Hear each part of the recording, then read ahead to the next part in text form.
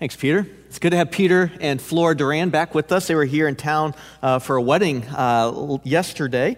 And so if you guys remember, we sent Peter and Flora just a little over a year ago to Utah to live. And they're working there and just being a part of Gospel Peace Church, church that was planted just a couple of years ago. So good to have them back this weekend. So that's a good reminder for all of us as well. Be in prayer for the teams that are out on mission trips this week. So there's a group that made it to Utah yesterday.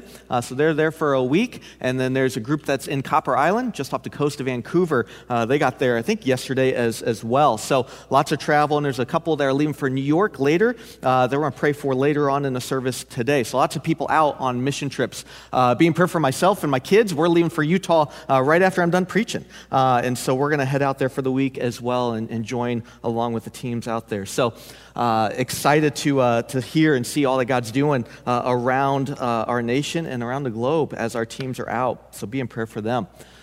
Well, as we jump into Psalm 55, let me ask this question, or let me say the statement and see if this rings with us here. If anyone says to you that life is not hard and that life's not difficult, they probably haven't lived much of it yet, right? They probably haven't lived much of it. And life is hard, right? I know that sounds like it's just a deep statement right there. And I know that statement to us seems very obvious. We're like, yeah, we get it, right? And it's obvious to all of us here because we've lived. We've lived, and we've experienced the difficulty of life to varying degrees. The Psalms are often a source of comfort for many people because what the Psalms don't do is they don't shy away from the roughness of life. They don't pretty it up. They don't pretend everything's just rosy and as it should be. No, they recognize, the Psalms do, they recognize the sharpness of life, the suffering of life, the injustice of life. They speak into the difficult experiences found in life, like betrayal. They speak to the feelings we have of guilt and shame, which find their root causes in humanity's sinful heart. Yet the Psalms at the same time are a warm blanket for the soul. I think I've heard Trevor say they're 150 of our closest friends. I've loved that statement. Right? The Psalms are this warm blanket for the soul because they provide relief in that they're showing us how do we respond, all right, in the face of life's trials. They build up our faith by revealing the character and the nature of who our God is and showing us then, okay, how do we approach Him as we face what life throws at us or even face what we deal with ourselves because of our own sinfulness. Now, with this Psalm 55, we don't know the specific historical context behind this Psalm of David or when it was written or the specific situation that he was facing. It could have been during the time that his son Absalom turned the people against his father and even David's own trusted close counselor, Ahithophel. It's obvious as you heard this psalm read that someone close to David, someone he once trusted, someone who was a friend of his, a trusted counselor even, turned against him. Now, whether or not this psalm was written in response to what David was experiencing in that moment, it's recorded in 2 Samuel 15, isn't necessarily what we need to key in on, though. From what we know of David and his life, we've gone through now 54 psalms, and a vast majority of them are dealing with issues just like this. So David, in his life, experienced this type of betrayal and harm and suffering over and over and over again. So we don't need to key in on necessarily a specific situation, historical moment, but what we need to key in on is the purpose for which this psalm was written. All right, to build up the faith of God's people as they look to God through whatever trial they're facing. You see, the question that we're not asking from this psalm is will we find hardship in this life? We're not asking that question. We know what the answer is to that question without needing the help from Scriptures. We don't need the Scriptures to tell us that life is hard, that life is difficult, that you're going to face suffering and pain and betrayal and wounding. We don't need the Scriptures to reveal that to us. We can just walk out the door, just have relationship with another human being, and you're going to feel that from time to time. No, the question we need to ask is, how do we, as beloved children of God, right, a people of faith, how do we respond to hardship in faith? That's what we're finding in this psalm. This is where we need God's word to help us. This is where we need God's word because our hearts will not naturally drift toward trust in God. Instead, our hearts will naturally drift toward dependence upon self. And so it's why we need God's word to answer that question. We need to be trained by God's truth. We need to be shaped by it. We need to be molded by God's truth so that when we face hardship and suffering and trials and betrayal and wounding, right, we respond in a way which leads us to life, eternal hope. That's where we need God's word. What this psalm does is it helps shape our conversations with God as we face seasons of difficulty, of varying degrees, of which we all will experience. James chapter 1, verse 2 makes that very clear when he says, "Count it all joy, my brothers, when you meet trials of various kinds." Right? Well, what he's saying, James is saying, is we're going to face trials, and they're going to be trials of all shapes and sizes. Meaning some suffering, some trials that we walk through are going to be incredibly heavy, incredibly burdensome. They're going to last for longer seasons of our lives. But at the same time, we're going to face trials as well that are maybe lighter, maybe shorter. They don't last long, but they just sting for a moment. Whatever we face, he's saying, count it joy. Why? Well, we're going to see why through the psalm and what we learn as we approach God through difficulty. You see, if we can learn how to respond and to converse with our God through even the lighter seasons of trials in our lives, that's going to help continue to mature us to be dependent upon God during the heavier and more burdensome seasons of difficulty that we're sure to face. And so don't look at Psalm 55 as something to be applied only during the heavy and burdensome seasons of life, but rather as a psalm which should shape us through all seasons of our lives. And so in this psalm, Psalm 55, I categorized, or I found 4 different statements, or I wrote it down into 4 different conversations that we're to have with God as his children, that we're invited by our God to say in response to hardship. So 4 conversations, if you will, of faith. 4 conversations, 4 statements of faith, right? Help me, cover me, right? Defend me, rescue me. Those are those 4 statements we're invited to ask of our God in prayer. All right, so let's look at the first, right? The first statement, first conversation of faith is help me. Help me. All right, what's David ask of God in the first 2 verses because of the oppression and the trouble that he was facing from those who were opposing him? Look at the first 2 verses. He says, give ear to my prayer, O God, and hide not yourself from my plea for mercy. Attend to me and answer me. I am restless in my complaint, and I moan. Jump down to verses 4 and 5. He says, my heart is in anguish within me. The terrors of death have fallen upon me. Fear and trembling come upon me, and horror overwhelms me. Now, just to pause here for just a moment, does anyone hearing those words of David, just at first glance here, feel like are you focusing, David, a little bit too much on yourself and focusing a little too much on your need and not enough on God, right? Not enough on the glory of God, right? Like so in those 4 verses I just read, 12 times in just 4 verses, David references himself, his burdens, right? Give ear to my prayer. Hide not yourself from my plea for mercy. Attend to me. Answer me. I am restless in my complaint, and I moan. My heart is in anguish within me. The terrors of death have fallen upon me. Fear and trembling come upon me. Horrors overwhelm me. 12 times. Good grief, David. Right? Stop focusing on your problems and just focus on God's glory, right? Knock it off. Stop the whining, right? That could be maybe a little bit of a response to maybe what we hear in those first opening verses. But I don't believe David's wrong here.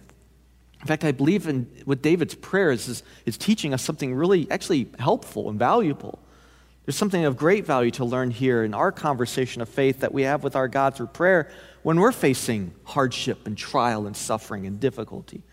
And that is that our prayers are to emphasize, yes, the glory of God as we turn to him in our troubles and see him as our true and only source of help.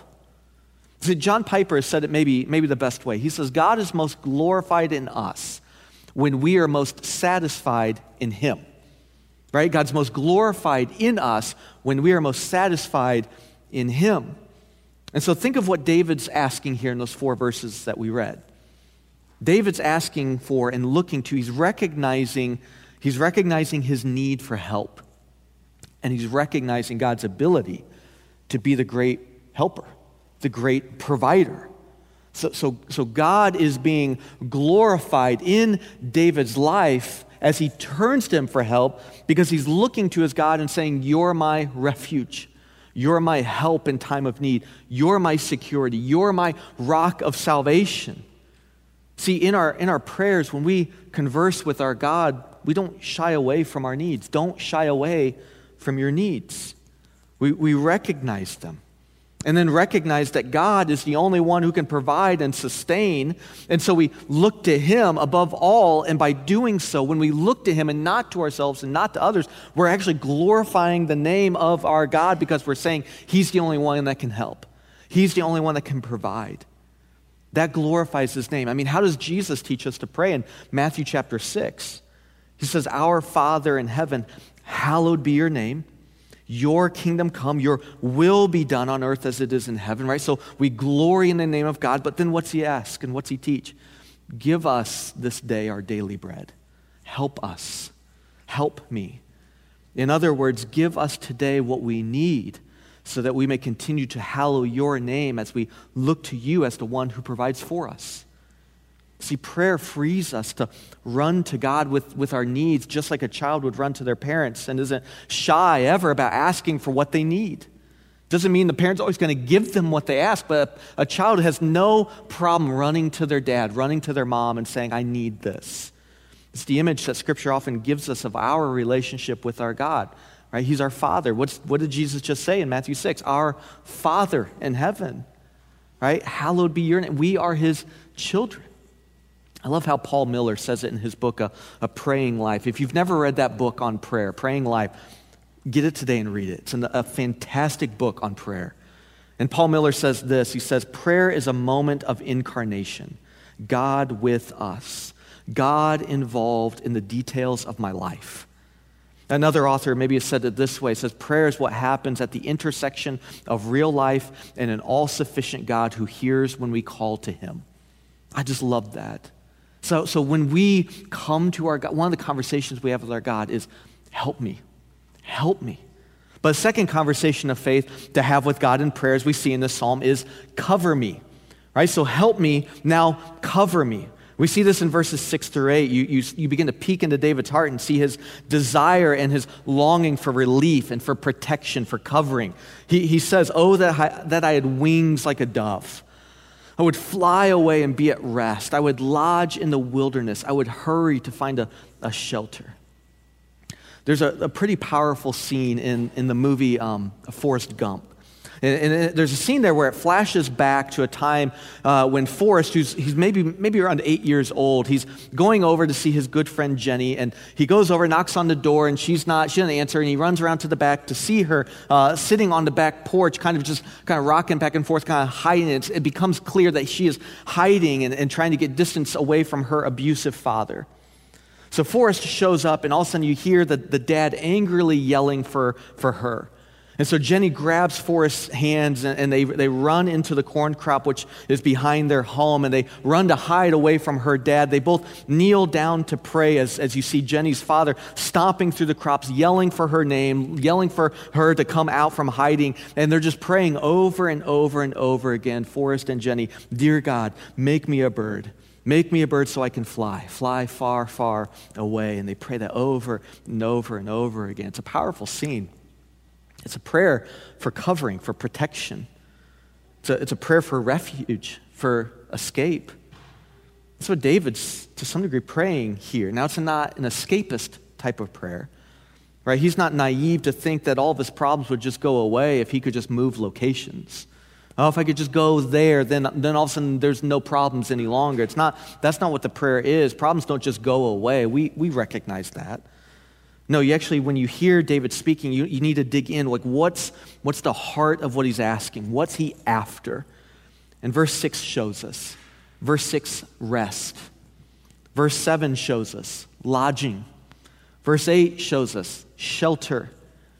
You see, David is longing for covering, for refuge, for protection against the storm that's facing him right now.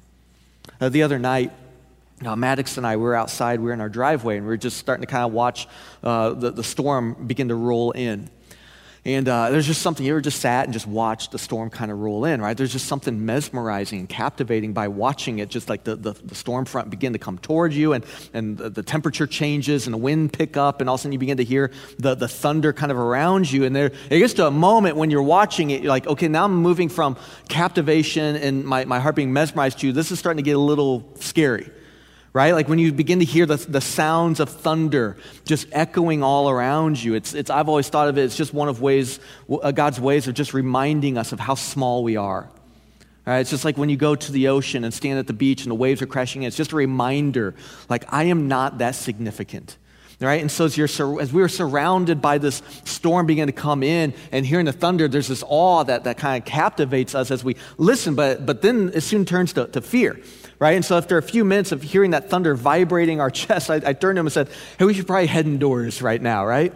Right? Outside in the storm, there's that feeling, when you're just standing in that driveway and it's just coming around us, you just feel vulnerable, right? There's like this feeling that I'm just exposed, right? And fear kind of overwhelms you. But as soon as we walked inside our home and shut the door behind us, it's like that fear just went away. Why? Because we were covered. Right? We were in our home. We felt secure in that moment, right? There was a safety that came. Now we can watch the storm like brave men from the window, right? Right? That's what you do because we feel safe, right? This is what we find in and through our God. This is what the Psalms are continually inviting us into, right? Find your covering, find your refuge, find that shelter, find that rest in Him. See, outside the presence of God, we're exposed, we're vulnerable. But in His presence, there's this peace and this protection that comes from the storm. And it doesn't necessarily mean that the storm goes away. Just because you're a follower of Christ doesn't mean you're not going to face storms. In 2 Corinthians chapter 12, Paul was afflicted with this unknown affliction, and he prayed, he said 3 times to the Lord to remove whatever this suffering was from his life.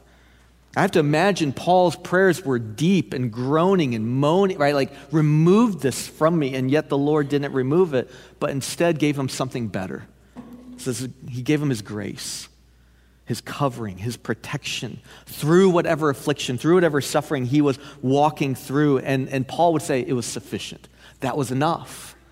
In Matthew 7, Jesus says that everyone who hears His words and does them will be like a wise man who built his house on the rock. And he goes on to say, and the rain fell and the floods came and the winds blew and they beat on that house, but it did not fall because it had been founded on the rock.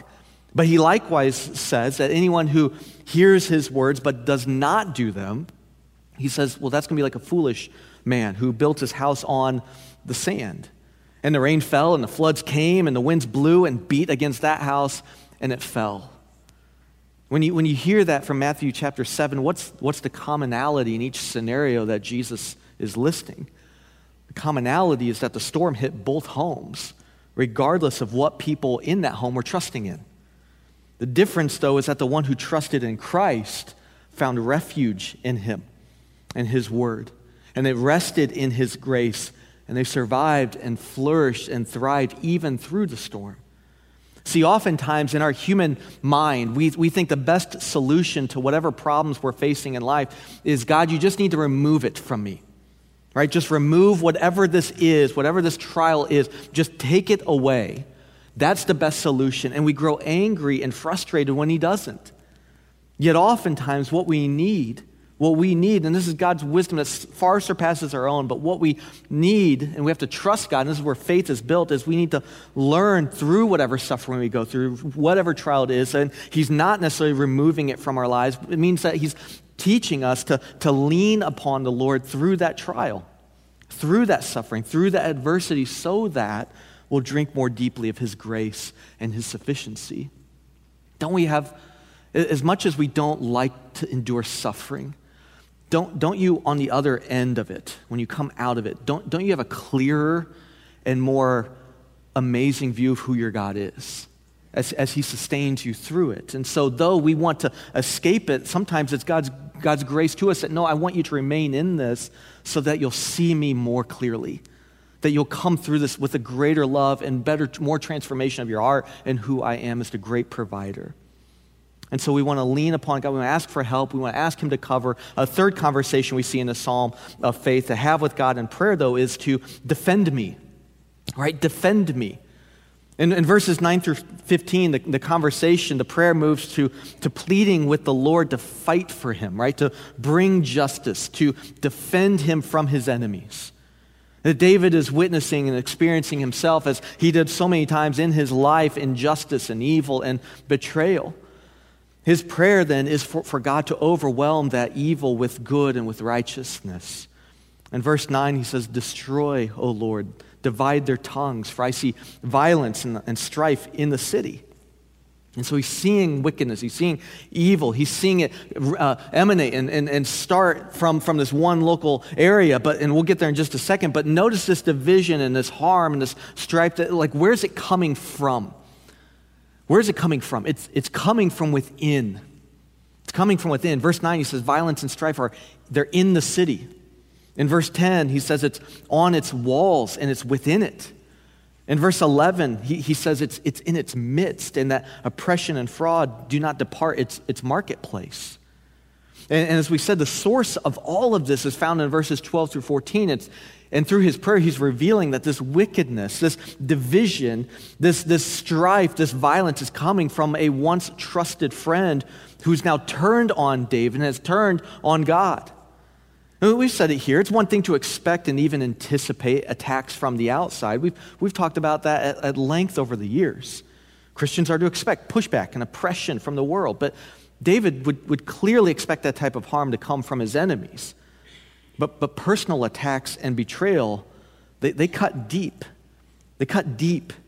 And oftentimes, they do far more damage. And you can hear the wounding of David's heart in verses 12 through 14. Listen to what he's saying. This is a man who's hurting. For it is not an enemy who taunts me, then I could bear it. It's not an adversary who deals insolent with me, then I could hide from him. But it is you, a man, my equal, my companion, my familiar friend. We used to take sweet counsel together. Within God's house, we walked in the throng. It's this idea of when they would walk into the temple and there's hundreds and hundreds of people all around him. He's like, we were connected. We were still there with one another. Even in the midst of a crowd, we walked in the throng together. These two were once close friends, and now David he's been betrayed, and those wounds run deep, and they do a lot of damage.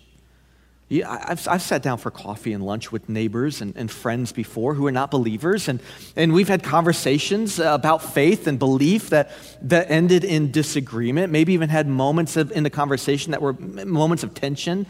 Right? I've been on mission trips where I've been laughed at and I've been ridiculed and I've been mocked by unbelievers. I've even had one or two instances when I've been in New York in the streets talking with people that they get aggressive and they get in my face and they clearly oppose the message of the gospel. I've experienced all those moments, and those moments sting. It's not like I enjoy it. I don't walk away skipping that was great. It's still hard. But I get over that pretty quickly because I don't have the relationship with that person. But I was thinking this week, man, if my wife ever just turned on me, right? If she ridiculed or belittled me, if she mocked me or insulted me, or if she betrayed me, turned on me, that would do significant damage to my heart for years. For years.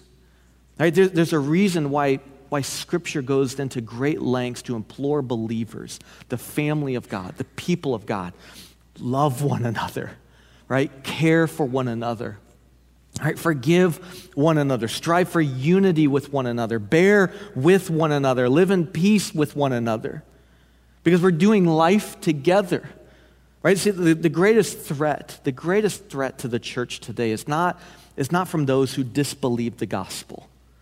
Your unbelieving neighbor is not your enemy. They're not your enemy. They're an image bearer of God whom we should yearn for and pray for and plead for before God, that they would find eternal life in and through Christ. We should love them and serve them and care for them and lay down even our lives for the good of them and herald the good news of Jesus, imploring them to believe and find life and hope in Christ. They are not our enemy. The greatest threat facing us is a spiritual enemy that will seek to divide the church from within. Divide the church from within and turn us against one another. That's the threat facing. That's why you read the majority of the New Testament, and it's this constant encouragement, this constant teaching, this constant command. Strive for unity. Love one another. Be quick to forgive one another.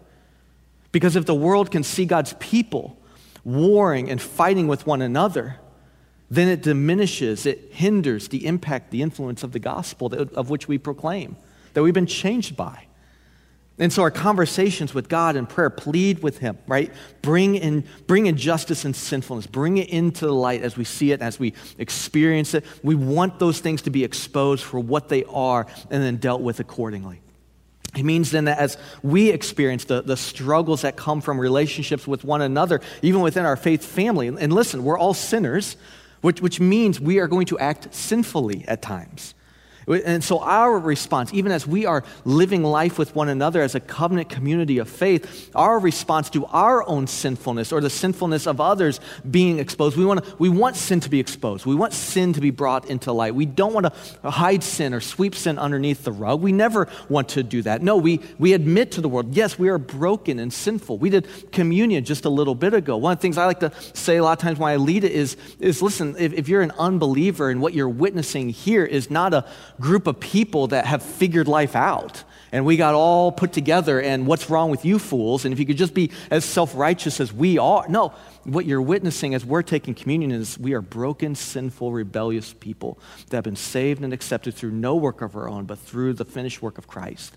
Right? Like that's the message we send. We aren't saying we're perfect. We're saying we're flawed and broken, and yet God loves us in spite of it through Christ.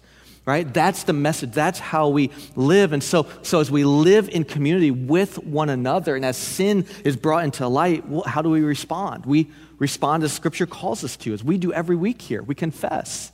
We confess where we're fallen. We don't defend, they're worse than I am. What are you coming after me? No, yes, I'm broken. My life has been exposed by God's word. I confess it, I repent, and then I turn in faith to Christ who makes me right with God. That's how we live.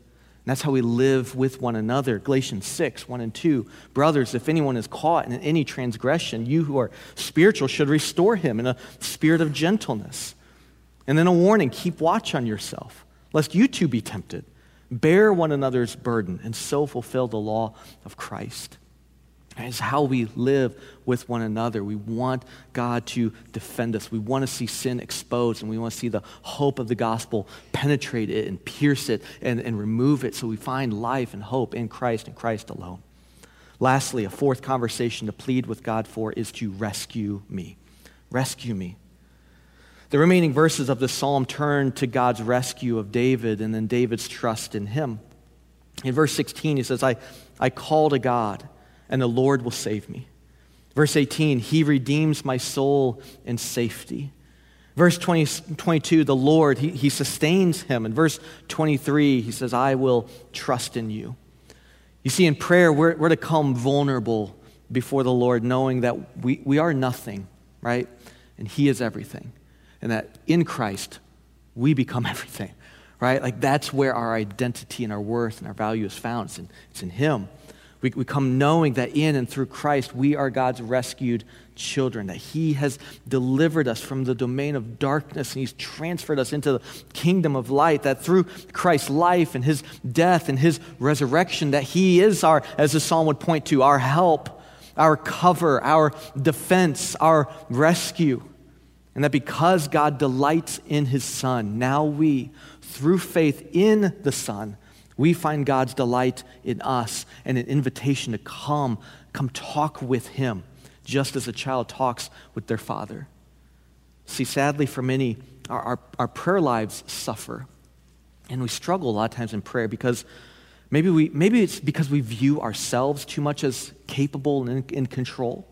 That's maybe one reason why we struggle in prayer. Like, I've got my life figured out. I don't need help.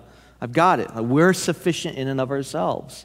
We've got life figured all out, so we don't need him. Maybe for others, we struggle with your prayer life. You struggle with your prayer life because you view God maybe just more as a genie, right? A genie in a bottle. I'm going to run to him when I need something, right? And as soon as I need something, I go to him. And as soon as I get that thing, all right, stuff back in, I'll come get you when I need you again, right? Right? So maybe that's how sometimes we treat prayer. Maybe for others, maybe it's just a burden of legalism has scarred you and scarred you into thinking, God only wants to hear from you when you've got your whole life together, right? But until then, until you get your life back together, right, don't bother coming. Don't annoy me until you fix yourself. Go fix yourself, and then you can come approach God. So maybe we struggle with prayer because of that. Or maybe for some, prayer just seems complicated. What am I supposed to ask for? What am I supposed to pray? I don't know what to say, right? Is prayer only about praise and adoration of God? Can I bring my troubles before him? Am I whining when I do? Should I just figure things out on my own? Right? Am I annoying God? Like, oh my goodness, he's coming again with the same problem, right? Like sometimes those thoughts can hinder us from approaching our God. All those reasons, wherever you maybe fall on that spectrum, and there's probably a multitude of other reasons why maybe sometimes for us our prayer life struggles. It's struggled. But maybe all those reasons, though, they have one thing in common. They're forgetting the gospel. They're forgetting the gospel. Yes, we have sinned against God. Our sin has separated us from him. Because of this, we don't deserve to have God hear our prayers. That's reality. Instead, because of our sin, we do deserve condemnation. We don't deserve acceptance. We don't deserve blessing. Yet, what does the gospel do? The gospel is that God so loved the world that he sent his son to save us through faith in his sinless life, death, resurrection. When God saves you through faith in Christ, in that moment, you are accepted, you are ushered into the family of God. You are adopted children, right? Sons and daughters. You are his child now, in whom he delights and longs to hear from. It means that even on your worst day, you have access to the Father, and that he continually delights in you because you are being kept safe and secure and covered by the blood of his Son. It's because of Jesus then, because of what he has accomplished, that we can boldly approach the throne of grace, knowing that in Christ we will be heard, we will be helped, we will be covered, we will be defended, we will and are rescued. Do you pray with that kind of confidence? If not, Psalm 55 is this invitation to you to come find that confidence and acceptance with God through Christ. It's an invitation to cast your burden, just as David said, cast your burden on the Lord and rest in his sufficiency, because our God will sustain you. See, the world is longing for rest, longing for shelter and lodging and peace. And we can, as the children of God, show the world the great hope that's found in him. And access to God the Father comes only through Christ. And so, brothers and sisters, as this psalm implores you, it implores me, keep your eyes fixed on him. As we saw last week in Psalm 54, we behold him, right? We look to him because he is great. Let's pray.